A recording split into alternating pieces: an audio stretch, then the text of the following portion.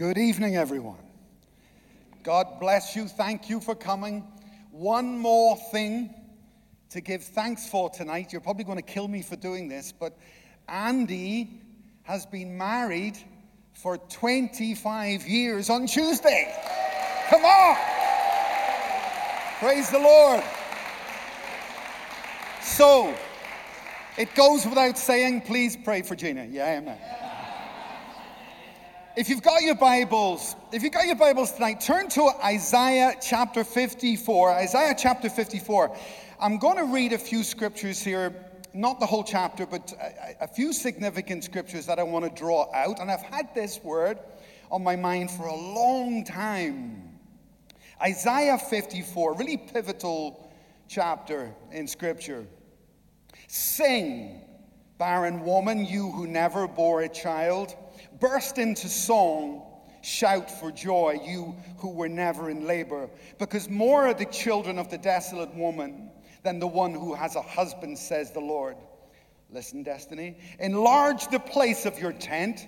Stretch your tent curtains wide. Do not hold back.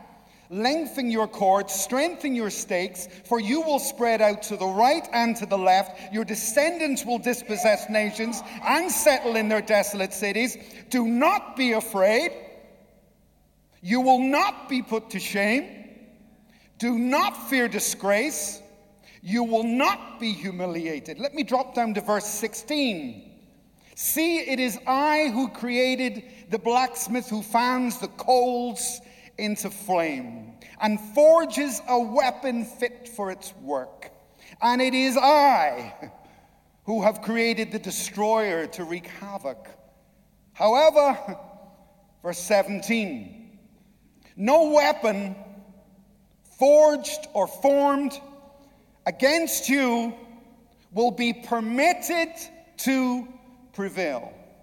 And in the end, you're going to refute every tongue that ever rises against you. Amen. Jesus. I pastored in Dublin, which is a tough city, for 12 years.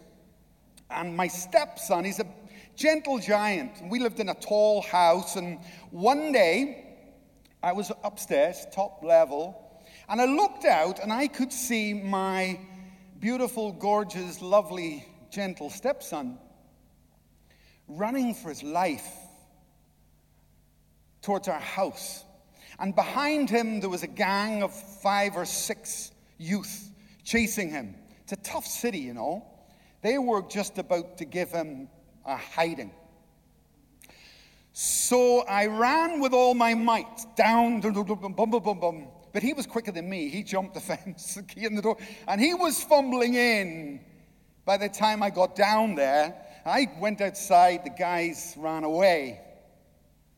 So parents, you will know, it takes you a little bit of time to calm down with a circumstance like that. So after I had calmed down, I called I realized I had never taught my son to fight. Imagine that. Imagine bringing him in to Dublin and never teaching him how to fight. So I said, James, come here. Stand there. I said to him, I saw what happened today. I saw you. And I need to teach you something. Stand there. I said, put your foot like that, right? Forward. And put this foot like that. Now you're going to have to protect your rib cage. So get this elbow here, right? And get this arm like this. And see this arm? I want you to pull it back. Tight! Tight, boy. Pull it back. Pull it back. Ready? 3, 2, 1. Relax. Just relax, James. That is not how you fight your battles, James. Now, I want you to take a different pose. Stand there, put your feet like this. Now, do this, James. Do this. Do this. And do this, James. Do this and do this. Do this. James, this is how we fight our battles. This is how we win our battles. Hallelujah. And you know, our Father is good, a good heavenly Father. Can you imagine looking from the parapets of heaven and watching you, his children, suffer in the fight? Can you imagine the bursting heart of God wanting to teach you and to school you and to guide you? Right? Amen? Wanting to help us. You see, folks, there's rules. There's rules in this game. You watch something like a rugby match, you know? Looks like chaos to me, but anyway, they're all rolling around the place. And to the casual observer, you could think, well, I could do that. There's no rules there. But if you did that, you're going to get sent off. And you're going to be bad for your nation. And you'll be bad for your team because there actually are rules. Even in war, even the lost, even the heathen nations have rules in war. Right? Yes, they do. The Geneva Convention. People break it, but they're called war criminals. And we also have criminals in the kingdom of God. People who do not know the rules, and some who do, but don't live by them. Praise God for Isaiah 54. One of the most pivotal scriptures, crossing over from the Old Testament to the New Testament, and Isaiah really draws out the nature of true Christian warfare. What are the rules? Rule number 1, to defeat the devil, to win the battle, and to end up in victory. Rule number 1, what do you think it is? Rule number 1, never treat other people the way they treat you. Sorry if that's not rocket science, but that's rule number 1. You never, ever treat other people the way they treat you. Rule number 2, never treat other people the way the devil treats you.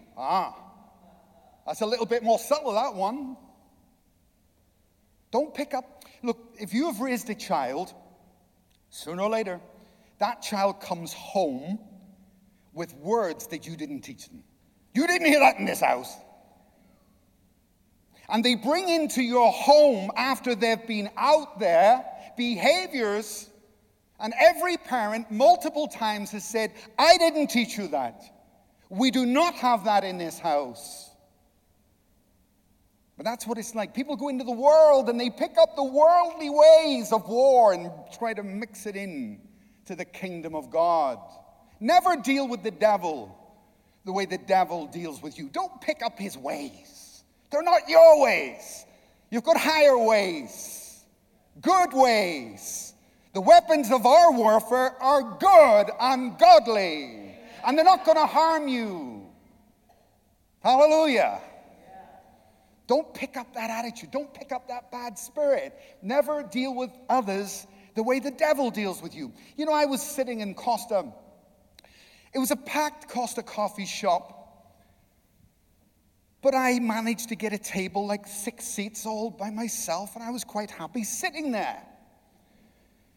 And this group of people come in, there's about 6 or 7 of them, and I could see them looking around for a seat. So I'm sitting there. But it was the attitude of the man. The guy who was leading the group just walked over to my table, and he came over and he says, we're going to sit here. Whew. Well, I'm Irish, you see. We're going to sit here. So I said, sorry? And he said, we're sitting here. I said, well, excuse me. I'm actually sitting here. And he said, you're not sitting on all the seats. So I put my arm on that seat and put my arm on that, put my foot up on that. I said, yeah. I'm sitting on all the seats. All the seats.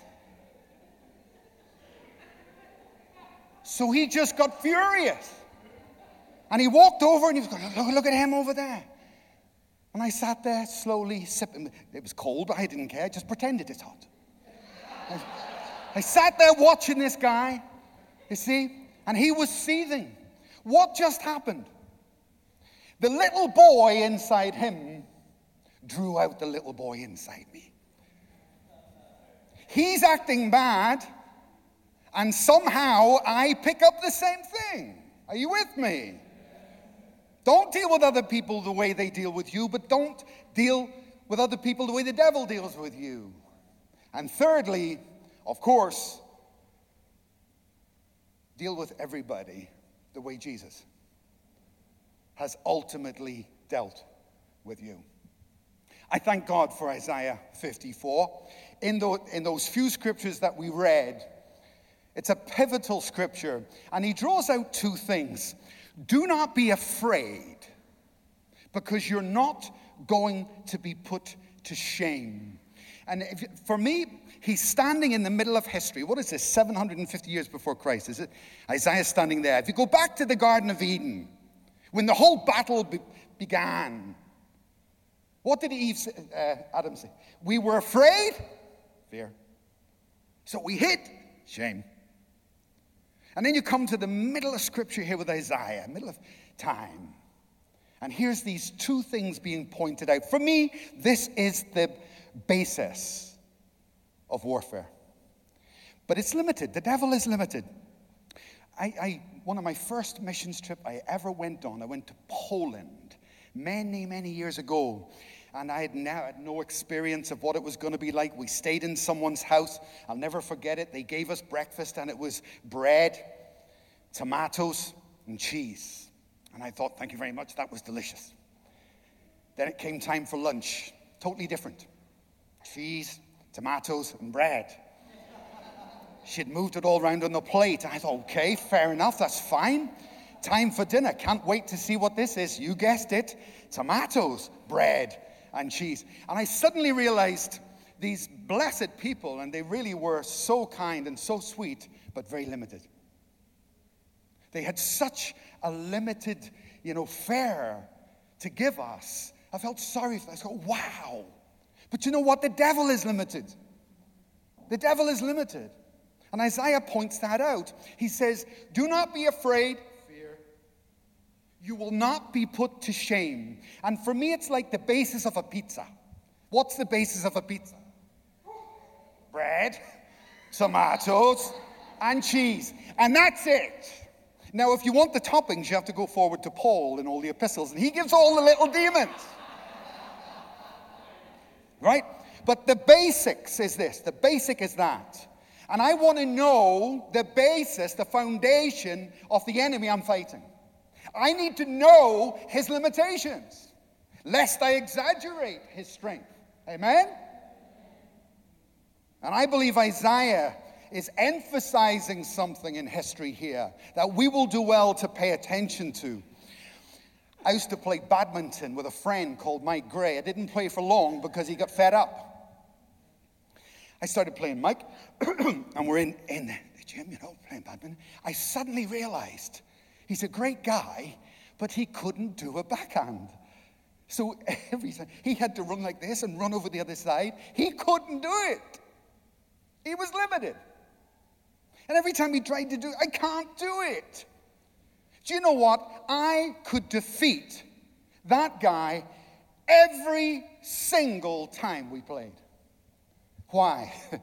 Because I know his limitations. I know your limitations. All I have to do is, and you're done. So it got to the point where I'd say, hey, Mike. Yeah. Do you want to go and play? No. No, because you always win. And so it is with the devil, friend.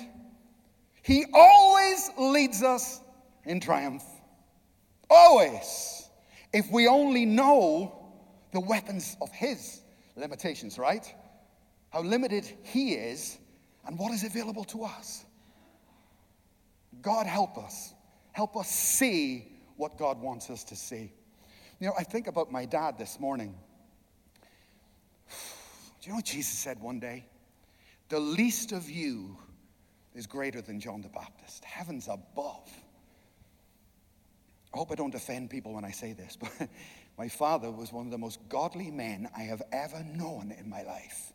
Didn't have a particular fellowship to go to, didn't read a Bible, didn't have a spirit-filled church. No, didn't have any of that. But I lived with him. We all did. And we were all kind of really blessed to have him as a dad because we know him. The guy's sanctified at such a level. And you would think someone like that, well, you know, they've got Bible studies, they've got a prayer group. No, he didn't have anything. He was really limited. Do you know what he did have? He had communion every day. See, the devil is limited. And that makes him weak and vulnerable. But if any of you feel limited, I want you to know the only thing my dad had was a daily reminder of the blood of Jesus. And that was enough. That was enough. He didn't need anything else. So whilst the devil's limitations make him weak, it's not so with you. If you've got one insight, one prophetic word, one strength, just like badminton, you can use that thing. Amen? Know the devil. Know the devil's weapons. Yes, indeed. Fear and shame. My wife was teaching here in the box a few weeks ago. I thought it was a great point she made. She was saying, faith comes by hearing. But doubt also comes by hearing. Doubt and unbelief comes by unbelief. You've got to be careful who you listen to, right? I thought it's just such a simple but such a good point. And thank God that tonight I can say to you emphatically that fear is not from God. That's brilliant. I have not given you a spirit of fear. Not. No. The answer is no. So if you experience that, you should reject it in Jesus' name. Fear and shame, the pizza base. Here we go. Do we live in a shame culture or what? What happened? How did that get in there? Shame on you if you wear a mask. Shame on you if you don't. Right? Shame on you if you eat meat. Shame on you if you don't eat meat. Shame on you if you drive a car. You're destroying the planet. And woe betide you if you ask for a plastic bag in Tesco's. Shame on you. Right? It is a shame culture. But I warn you guys, here we go, sitting in a coffee shop, I had a word. I had a word the other day, really strange. Listen up. Listen to this. Deep shame. Huh? I didn't know what it meant. I was thinking of you, David, actually, when I got deep shame. I thought, what's that? What's deep shame? And I hadn't included this when I originally wrote this. I've added this because I only got this week. Listen carefully. Shame has two levels. Two levels in which it functions at. The basic level is sin. So the devil tempts you to sin, right? Then when you've sinned, he condemns you and shames you with the very sin that he tempted you to commit. Right? That's just sin. That's just basic level sin. That's shame related to sin. But that's just the basic level. It advances. So you grow as a Christian. And you get stronger as a Christian. You start to walk righteously in the power of the Holy Spirit. What happens next? The second level of shame. And it's deeper. And it's not based on sin. It's based on your good works. It's deep shame. You know deep fake? Deep fake is when you see a YouTube video of someone and it looks like their face, but it's not them. It's not them. It's AI. And they're really clever at it. It's a deep fake. Do you know what? Deep state, right? Deep state is the secret powers at working within the nations of the world. But what's deep shame? As I say, level one, I believe the devil, do not be afraid, you will not be put to shame. But we need to grow up on dealing with shame, I tell you. Basic level sin. But the next level is the good I do. The good you do, Destiny. That's the shame. Follow me. I worked in one city don't judge me for saying this, let me finish. I tell you, I was faithful and long-suffering and helped people who no one else was helping. And I really put my neck on the line, and I served endlessly. My motive was pure. What I did was good, and it was right. And I was consistent in it, and I went on and on and on serving, doing good. I had been walking with the Lord a long time. One day a member comes into the church with the best-selling newspaper in this country. And they open up the paper center pages, and it's all about me. Amazing. And the devil took every good thing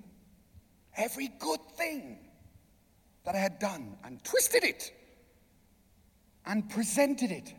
It was amazing. I was shocked. As I read through, there was not a morsel of truth in that thing. But something strange happened to me as I read it. I thought, I didn't do that because of that. I didn't do that because of... This is lies. This is my good. My good is being attacked. Wow. But something strange happened inside me. I felt almost like stopping doing good. I was hurt. And I felt almost like pulling back, because the devil was clever foe, you know. Deep shame. Human being. Just as a man. Just as a human being. As long as I'm on this planet, somewhere deep inside me, that thing is there. Hallelujah. But God can overcome it. And so I felt myself shrinking back and being afraid of continuing in good works. As I read the article, I thought, I've brought shame on the house of God. I'm sorry for what I've... Look, Lord, I'm sorry. And the effect on me was negative. What's this got to do with Isaiah 54? Enlarge the place of your tent.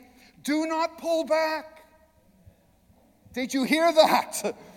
Do not stop doing good.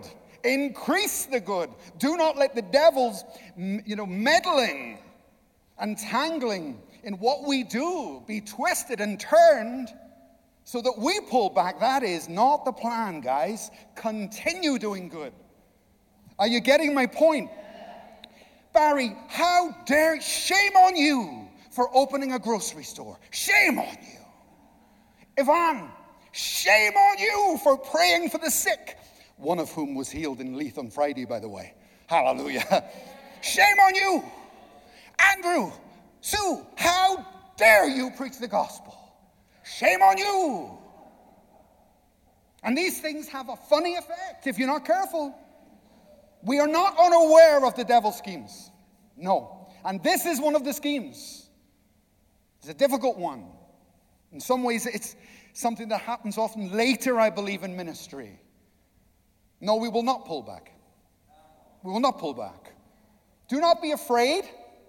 You will not be put to shame. And every word spoken against you, eventually you will refute. Just keep doing good. By the way, Isaiah says this: no weapon formed against you will prosper. Do you know what the presumption here is? There's going to be weapons. Sorry about that. He's presuming that you know there's going to be weapons.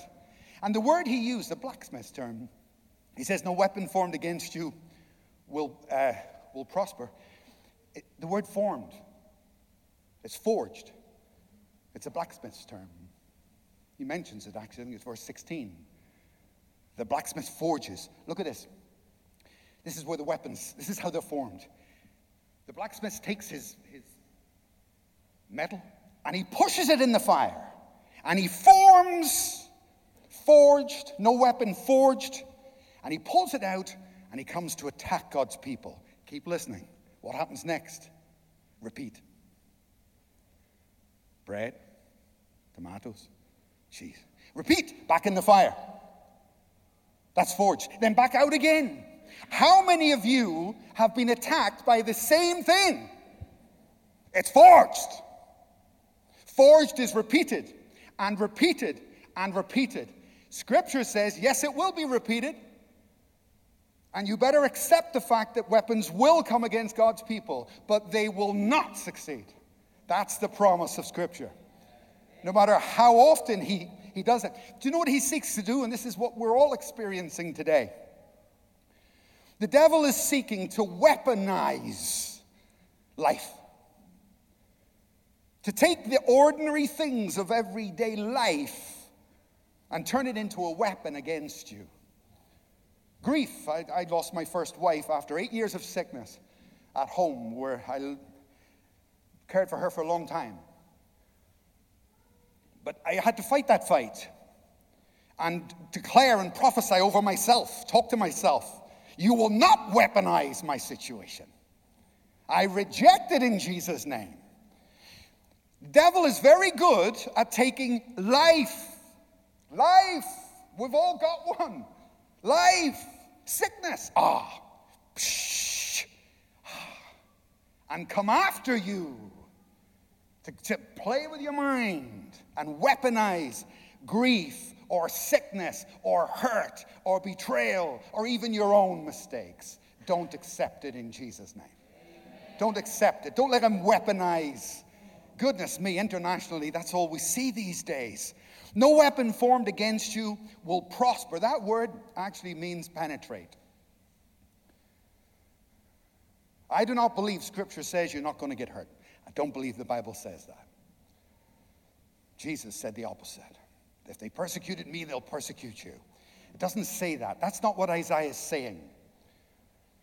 What he's saying is not going to penetrate. It's completely different. You may get hurt. You may get knocked down flat on your back. But you will arise. You will arise. I grew up watching Clint Eastwood. Remember the Dollars trilogy? A Fistful of Dollars for a Few Dollars More, and The Good, the Bad, and the Ugly. They were great. And in one, I think it's A Few Dollars More, Clint Eastwood is standing there with his poncho, you know the story. And in the distance, there's Lee Van Cleef, the devil himself, with a gun, pointed at Clint Eastwood. And Clint, he's just standing there, you know, and I said, where's my pen?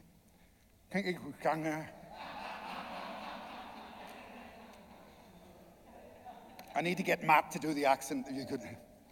He's standing there, and Lee Van Cleef takes a shot. Well, I'm 12 years old, and Clint Eastwood hits the ground. He's just been shot dead by Lee Van Cleef. And I go, Mommy, they've killed Clint Eastwood. No more spaghetti, look. And then, if you want, I mean, watch that clip. It's all silent, and then suddenly Eastwood starts to move, and he rises up and says, oh, they didn't kill him. So they take another shot. Down he goes. Oh, they got him this time. Forged. He goes down again, and this happens 5 times. And in the end, Clint Eastwood stands up, and he throws back his poncho. Have you seen it? And underneath, he has carved a metal plate. And all those bullets, yes, he was hit. Yes, they attacked him. Yes, he was knocked down, but it didn't penetrate. It didn't kill him. And we've been through many battles. You guys have been through many battles, but you're still standing. And you're standing for a purpose. So as we cross over, do you know there was $3 movies in that trilogy? Right? A Fistful of Dollars for a Few Dollars More, and The Good, the Bad, and the Ugly. Do you know the best movie, The Good, the Bad, and the Ugly? It was the last one. But to get to the end, Eastwood has to get up off the floor, because that happened in the middle movie. He has to get up, otherwise there would be no The Good, the Bad, and the Ugly, right? Because he would have been bumped off in movie number 2. Destiny. Is it time for the next movie, huh? Time for part 3? The Good, the Bad, and the Ugly is one of the best movies. Don't start me on Westerns, but anyway, it is though. We need to wrap up. Do not be afraid. It's a basic ingredient, and you don't have to take it. It's not for you. You are not going to be put to shame, either at a primary level or at a secondary level. Do not hold back. Keep on doing good. In fact, do more of that good. I believe we're going to get to the place like my friend Mike Gray. Do you want a game? No. Resist the devil and he will flee. Once you know the tactic, once you know his limitations, he's going to go and bother somebody else, not you. Amen? We need to move on to the baptisms, but before we do that, the most important thing to us is you. If you're not saved, if you're here tonight and perhaps you've enjoyed this evening, but you know in your heart that perhaps you're not quite in the same place as others here, we want to give you an opportunity to come to know Jesus Christ as your personal Lord and Savior, something that's happened all of us. And it's not complicated. It just means to turn from our sin, from everything we know to be wrong, and put our faith in Jesus Christ, on his death in your place on a cross. He rose again, and today he has the power to offer you eternal life. It's fantastic. It's fantastic. Years ago, I was walking through Cardiff City in Wales, and I was not saved. I will never forget this moment. I felt confident. Now, I'm lost, remember, I'm not a Christian. And I went to my local church, Calvary Baptist Church. I'd never been inside, but I thought, I'm going to go down to church tonight. I tell you, with every step, I lost my confidence. Yeah, strange thing. And when I got to the door, there was a guy who I came to know called John Jones standing at the door with a big smile. Do you know what I did? I walked straight past. Yeah, walked straight past. Because the weight of the shame, I wasn't expecting it. Subtle thing, this. And it took a friend, actually, to bring me to a church. I remember that guy. His name was Stephen Harris. And he told me this story once. He was a 12-year-old boy, had cancer, terminal cancer. And his parents were divorced. So when he was in hospital getting the chemo, they were so bitter and angry at each other, they would never visit him together. That's how bitter they were. They'd gone from loving each other to hating each other. So this poor child lying in the bed has mommy on Monday, daddy on Tuesday, and they alternate. And the doctor said, look, you've got a week, 2 weeks, but the child will die. So they went to the son, and it's, you know, like the mom says, is there anything you want? Is there anything we can do? And the boy said, yeah, I would really like it if you both came to visit me at the same time. So the mum rings the dad, and the dad rings the mum. I'm willing if you're willing. I'll go if you'll go. Just for his sake. That's what he asked for. Let's do it. So the moment comes, and that boy's, the son, is lying there. The mum comes in. The dad comes in. This is what that boy did. He reached over and he took his father's hand. Pulled it across. And he took his mother's hand and he pulled them together like that. Hallelujah. Do you know, in the Garden of Eden, there was a horrible separation between God the Father and you.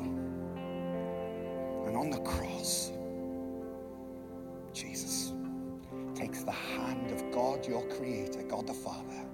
But tonight, he's reaching for yours. Will you give him that hand? Will you respond and be reconnected in love to the God who loves you and created you. Can we bow our heads one moment? I'm going to give you the chance to do exactly that. If you feel tonight is the night that you want to be saved, you want to come to Christ as your personal Lord and Savior, I'm going to ask you to do one thing. Just raise your hand up high in the air and then put it back down. Our ushers will come and speak with you before you leave this building. Just raise your hand up and say, that's me. I want to be a Christian. I want to follow Jesus Christ. Just raise that hand and then put it back down. Thank you. Anybody else? Thank you. Anybody else? Thank you. Praise the Lord. Praise the Lord. Praise the Lord. Hallelujah. Great. Great. God bless you. Anybody else? The doors are open. God is ready for you. Hallelujah. Just going to give another few seconds. Anybody else want to come to Christ tonight? Thank you, Lord. Well, let me pray for you just before I hand over to Barry and Razvan, who are going to lead us with the baptisms. Father, I thank you for these here who have responded. I pray your grace and your mercy to cover them.